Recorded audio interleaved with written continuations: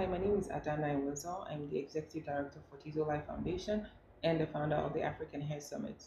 Um, Coronavirus has really taken over the world. It's taken a lot of lives. It's caused a lot of havoc. It's caused changed a lot of schedules, including mine. My life has totally changed, very far from what it used to be. My work, everything, daily routine, totally changed.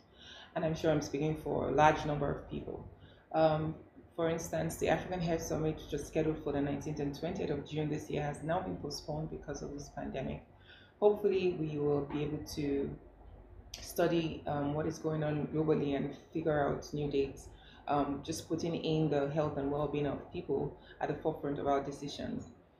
In the meantime, we're engaging people on social media, trying to keep interactions open and communication very open, where we also share updates on a lot of our events and activities.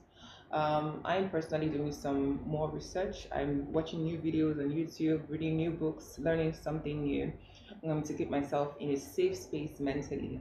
And that's pretty much how I'm keeping up in these times and trying to, keep my focus intact. Thank you.